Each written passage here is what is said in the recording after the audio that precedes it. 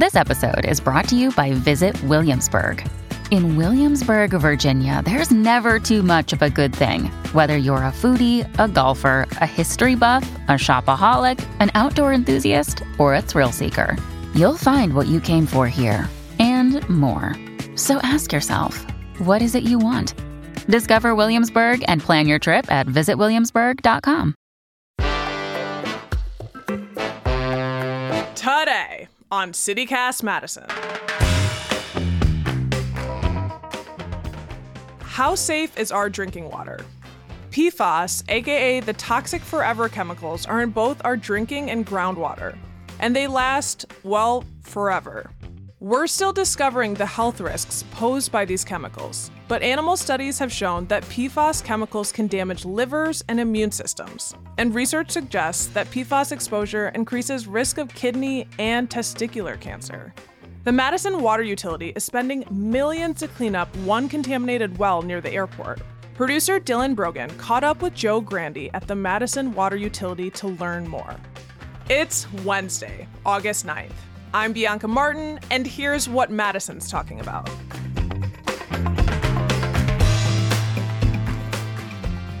Joe, thank you for joining us today. Yeah, I'm happy to be here. Let's start at the beginning. What are PFAS and why are they called forever chemicals? PFAS is a class of man-made or human-made chemicals. They've been made since the 1940s, 1950s that have really desirable commercial properties to consumer goods, and they've been used for many years. The reason why they're called forever chemicals is that they do not readily break down in the environment or in our bodies. They just are very chemically stable substances. And so once they're produced, they are going to be present in the environment essentially forever. So like Teflon, that would be one example. Correct. Waterproof coatings on clothing, stain-resistant coatings on carpets and upholstery, non-stick, oil-resistant on food packaging. Those are other examples. In 2019, the Madison Water Utility shut down a well because of elevated levels of these forever chemicals. That's well 15 by the airport. There is a plan in motion to filter out PFAS and get that well back online. That's something we haven't seen in Madison or I think the state before. So what's happening with that? With respect to well 15, we performed a feasibility study a few years ago to see how effective granular activated carbon, that's one of the most likely and demonstrated treatment technologies for removing organic contaminants, including PFAS. And we demonstrated that, in fact, it was very effective. And at that point, we really didn't have a funding source. So we kind of just put that on the shelf, and we're just kind of waiting where we can come up with some money to underwrite this project. And then along came the bipartisan infrastructure law that is providing lots of funding for emerging contaminants, including PFAS. So the federal government, that's how you were able to secure the funding for this new filtration system. Well, this sounds like kind of a big deal. Is that going to allow the Madison Water Utility to turn back on this well 15? Yeah, so right now what we have is a 90% design with plans and specifications for that system, essentially a biddable project, one that can be constructed. We just need the approvals from the Public Service Commission that oversees our rates and the DNR that is the regulatory agency that oversees our operations. And once we have those approvals, we plan to move forward with the installation of equipment and modifications to our current well 15, and the water that comes off of these treatment systems should have no PFAS going out to our customers. Well, that's good news. For people who live near well 15 now, they're not getting their drinking water from well 15. Where is it coming from, and is it safe? Yeah, so folks that are in the well 15 area or that were formerly served by well 15, they're getting their water from a mix of other wells, in particular well 7, well 11, and well 29. Those are 3 nearby wells. Question of safety, all water that we deliver into our system meets all federal and state regulations for drinking water safety. So we would assert that all water that we deliver is safe and meets those drinking water standards. And that's over on the city's northeast side by the airport, East Town area, right? Rindale Park? That's correct. The East Washington corridor. PFAS are a problem all over the state. Is this the first kind of system that's a utility is constructing to remove PFAS from our water? One of the drivers for the emergence of PFAS as a contaminant of concern really has to do with the incredibly low levels in which there are potential health effects. But there were not laboratory analytical technology to measure down to incredibly low levels that we're measuring, which is in the parts per trillion level. And that's trillion with a T. And the other piece is that the available technology hadn't been demonstrated to be able to treat down to these incredibly low levels. There are other communities in the state that are also pursuing PFAS removal from drinking water. And so over the last few years, there's been a lot more learning and a better understanding of these PFAS chemicals, of their potential health effects, and then also of potential treatment systems. And you explained it a little bit, but how does this filtering system work? So there's essentially 3 different technologies that will work to remove PFAS from water. The first is granular activated carbon, and this is just a media in which you pass the water through it, and the PFAS essentially sticks to the carbon. So that's a very common type, and I would say kind of the first generation of PFAS technology. Another type is something called anion exchange. Anion exchange essentially works similar to a water softener. A third type is reverse osmosis. And this is where water is forced under high pressure through membranes that have tiny openings. So those are the 3 general ways in which you can remove PFAS from water. Okay, so this is like a $5 million Brita filter and a water softener. Something like that, yes. I mean, oversimplification, but using those same principles. Using the same principles, but essentially you have these very large steel tanks that are filled with either the carbon or the ion exchange resin, and the water passes through them and it binds to the carbon and resin, and out comes the PFAS-free water. Why not drill a new well? Was that not a viable option in terms of solving this PFAS contamination problem in this area of the city, the northeast part of the city? That's one alternative that was considered, and we feel that in the next few years we'll need not only treatment at well 15, but likely an additional well on the east side as well. So it's not something where we could simply just replace well 15 with a new well and feel like that we're set and done. That would not provide us the long-term security and needs for the water utility moving forward. So what happens to these PFAS once they're filtered out? They're called forever chemicals, as you explained. Do they just end up in the landfill? Unfortunately, the treatment process does not destroy these PFAS chemicals. Like we said, they're forever chemicals.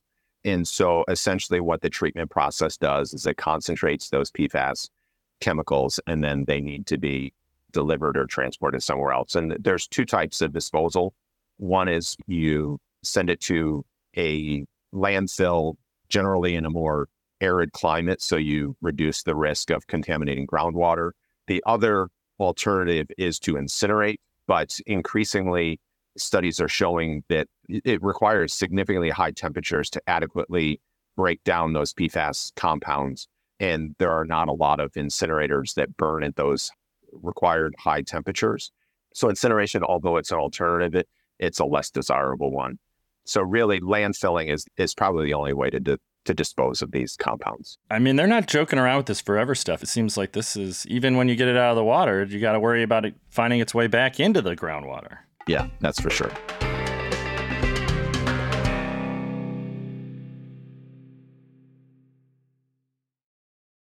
Just talking about safe levels of PFAS is, it's difficult to wrap your mind around parts per billion, parts per trillion. And what's added a lot of confusion is the state and federal government, haven't really agreed on what's safe. So what does the Madison Water Utility consider a safe level for PFAS in our water? So as you're aware, there is a dizzying array of numbers that are being thrown out there in terms of safety and regulation. And I would say that in the state of Wisconsin, the current regulation is 70 part per trillion for PFOA and PFOS. That's the standard. Those are the only regulations for PFAS in the state of Wisconsin. However, the EPA recognizes that those numbers that were proposed by EPA, I believe in 2015, are not sufficiently protective of human health. And so they have proposed that there be a regulation of 4 part per trillion for PFOA and PFOS, a significant reduction in terms of what that safe level is. We're just talking about PFOA and PFOS. PFAS are a class of thousands of different chemicals, and we're only talking about 2. And EPA is considering regulating a total of 6. Well, should we all be filtering our drinking water at home? That's not my decision to make. My decisions and, my responsibilities here at the water utility is to provide the safest water possible, given the current state of the regulations, and help the water utility plan for future regulations. What I would advise doing is ensuring that you know what level of PFAS is in your water.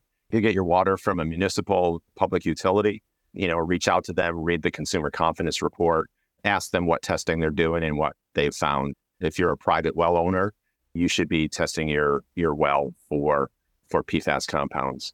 And then given your specific circumstances, then you need to make a decision about whether you want to filter your water or not. If you do make that choice to filter your water, it is highly recommended that you follow the manufacturer's recommendations for maintaining that filtration equipment, because you may have a false sense of security that you're removing the PFAS for a longer period of time than that filter may be rated to remove. And I would also say that typically as a utility and a water quality specialist, we typically recommend only finding treatment systems that are certified by an independent third-party auditor that would certify and say, yep, it removes PFAS. There are treatment devices that do remove PFAS, but the only ones that are certified are to remove it down to that 70 part per trillion level. I'm not aware of any device that's been certified to remove PFAS below that level. So you live in Madison. Do you have any qualms about drinking the tap water? I've been in Madison for over 20 years, and I drink the tap water unfiltered. I drink tap water everywhere I go. I have a high degree of confidence in utilities to provide safe water, and I have a very high degree of confidence that that Madison Water Utility can and does do that. Getting back to Well 15 on city's northeast side, how are we going to pay for this new filter? So we have budgeted $5.9 million for this total project, and those are some costs that we've already incurred. So these preliminary studies and the design work is part of that $5.9 million project. And we have submitted the project to the Wisconsin Safe Drinking Water Loan Program. So we hope to get a low interest loan that will help the utility pay for this over 20 years. What's the word around the Madison water utility about the proposed, I think it's a $10 billion legal settlement with 3M over PFAS contamination? I know Wisconsin Attorney General Josh Kaul is calling for that settlement to be rejected because $10 billion isn't enough. What we're doing here in Madison is already going to cost millions. You can see why that adds up pretty quick. What are your thoughts on that lawsuit and that proposed settlement? I really don't have an opinion on that. And that is a decision that's taken up by the city attorney's office. All right. So are PFAS still being used at the airport? Is this an ongoing contamination issue? So that's a great question. So there's a lot of work that's happening at the airport to investigate and remediate the existing PFAS that's in groundwater in the vicinity of the airport and the Air National Guard base. The Air National Guard provides fire protection services for the county, which operates the airport, and they still do use PFAS-containing firefighting foams, and that actually is a requirement currently for FAA-regulated airports. And I do know that the Department of Defense is looking at alternatives that would meet the performance criteria of those firefighting foams that don't contain PFAS. That's a work in progress. And then there are also discharges from that existing groundwater of PFAS into Starkweather Creek, and there are additional remediation efforts that are being taken to address that as well. So like you said, we're installing this filtration system on one of the wells, but we're still using firefighter foam to some extent near the airport. I mean, are we going to need these filters on more than just the well 15 at some point, do you think? So let me just take a step back. That's one location where PFAS containing firefighting foams are still being used. The City of Madison Fire Department no longer uses PFAS containing firefighting foam. So that's something that was replaced a couple of years ago. I think the other piece is that PFAS containing compounds are ubiquitous in our environment. They're ubiquitous in our consumer products. And part of this is, we can focus and I can have a discussion about drinking water, but I think that we also need to think about, the PFAS that we're exposed to in our everyday life, in all of our consumer goods. And in my opinion, there needs to be a greater emphasis on finding alternatives to PFAS within these consumer products and limiting human exposure in those kind of substances as well. But taking a broader look in the city of Madison, we do have about half of our wells. So Madison Water Utility operates 22 wells. About half of those have some level of PFAS detection. In most cases, the PFAS measures below 1 part per trillion, which is well below the regulatory level that is currently enforced in the state of Wisconsin and well below what is being proposed by the EPA. So in that regard, we do not feel there will be need for additional treatment in any other well besides well 15. However, if there is a changing in the thinking or a better understanding of the potential health issues that drive us towards that decision to think about removing PFAS from these other wells, or if there's more cost-effective treatment as the technologies develop, then those are decisions that we'll make in the future. But at the same time, we have to be very cognizant of what those costs are. We already recognize that well 15 is going to cost somewhere between $5 and $6 million, and then that increases our annual operating costs. So it's going to cost somewhere between $100,000 and $300,000 a year just to maintain and operate that plant. To magnify that times 20 or to even times 10 for half of our wells, that's a very significant cost and would have a significant impact on water bills. What we understand based on all the current information is well 15 needs a PFAS treatment system. The rest of our wells, although we have low levels of PFAS, they don't justify at this point adding treatment at those locations. Well, I don't know if I feel better or worse after this, Joe, but it sounds like the Madison Water Utility is taking this very seriously. Would you agree with that? I think I've made that point over and over. I'm sorry if you don't feel better about having had this short conversation, but this is a challenging issue that will not be resolved in the next couple of years. This will continue to be a problem. I think that's what worries me, is what you just said right there. What's that? That these chemicals are everywhere, that they're ubiquitous, like you said. But unfortunately, right now, we have a very diffuse distribution of those PFAS compounds. Like we said, to the extent that they're just about everywhere. I mean, your blood, my blood, 98% of the population statistically has some form of PFAS in their blood. Wildlife has PFAS in their blood. And like I said, I know there's a lot of research in this area.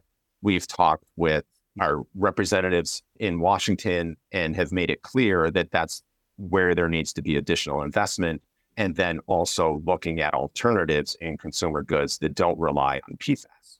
Joe Grandy, he is the water quality manager at the Madison Water Utility. Thank you for telling us about this important topic. Thank you.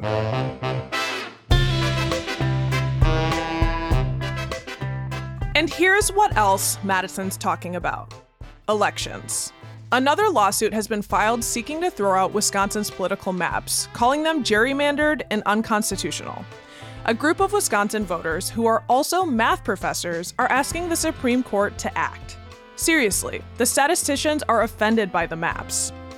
And speaking of elections, the Wisconsin Capitol Police are investigating a man for possible stalking of Wisconsin Election Commission head Megan Wolf.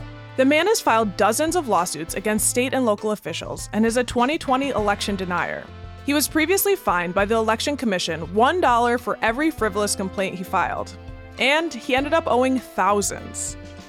And speaking of bad behavior, there's an update from the Madison School District. The district hired an outside law firm to investigate complaints against former communications director Tim Lamons. Unlike the district's original investigation, this one found that Lamons did engage in bullying and retaliation against employees. He no longer works for the district. In other school district news, they've agreed to pay $18,000 in a settlement over public records. The district has also agreed to hire staff to fill the backlog of record requests and to create a public list of all pending requests. That's all for today, here on CityCast Madison. I'm Bianca Martin. If you enjoyed the show, why not share this episode with a friend who's never changed their Brita filter? We'll be back tomorrow morning with more stories from around the city. Hasta entonces.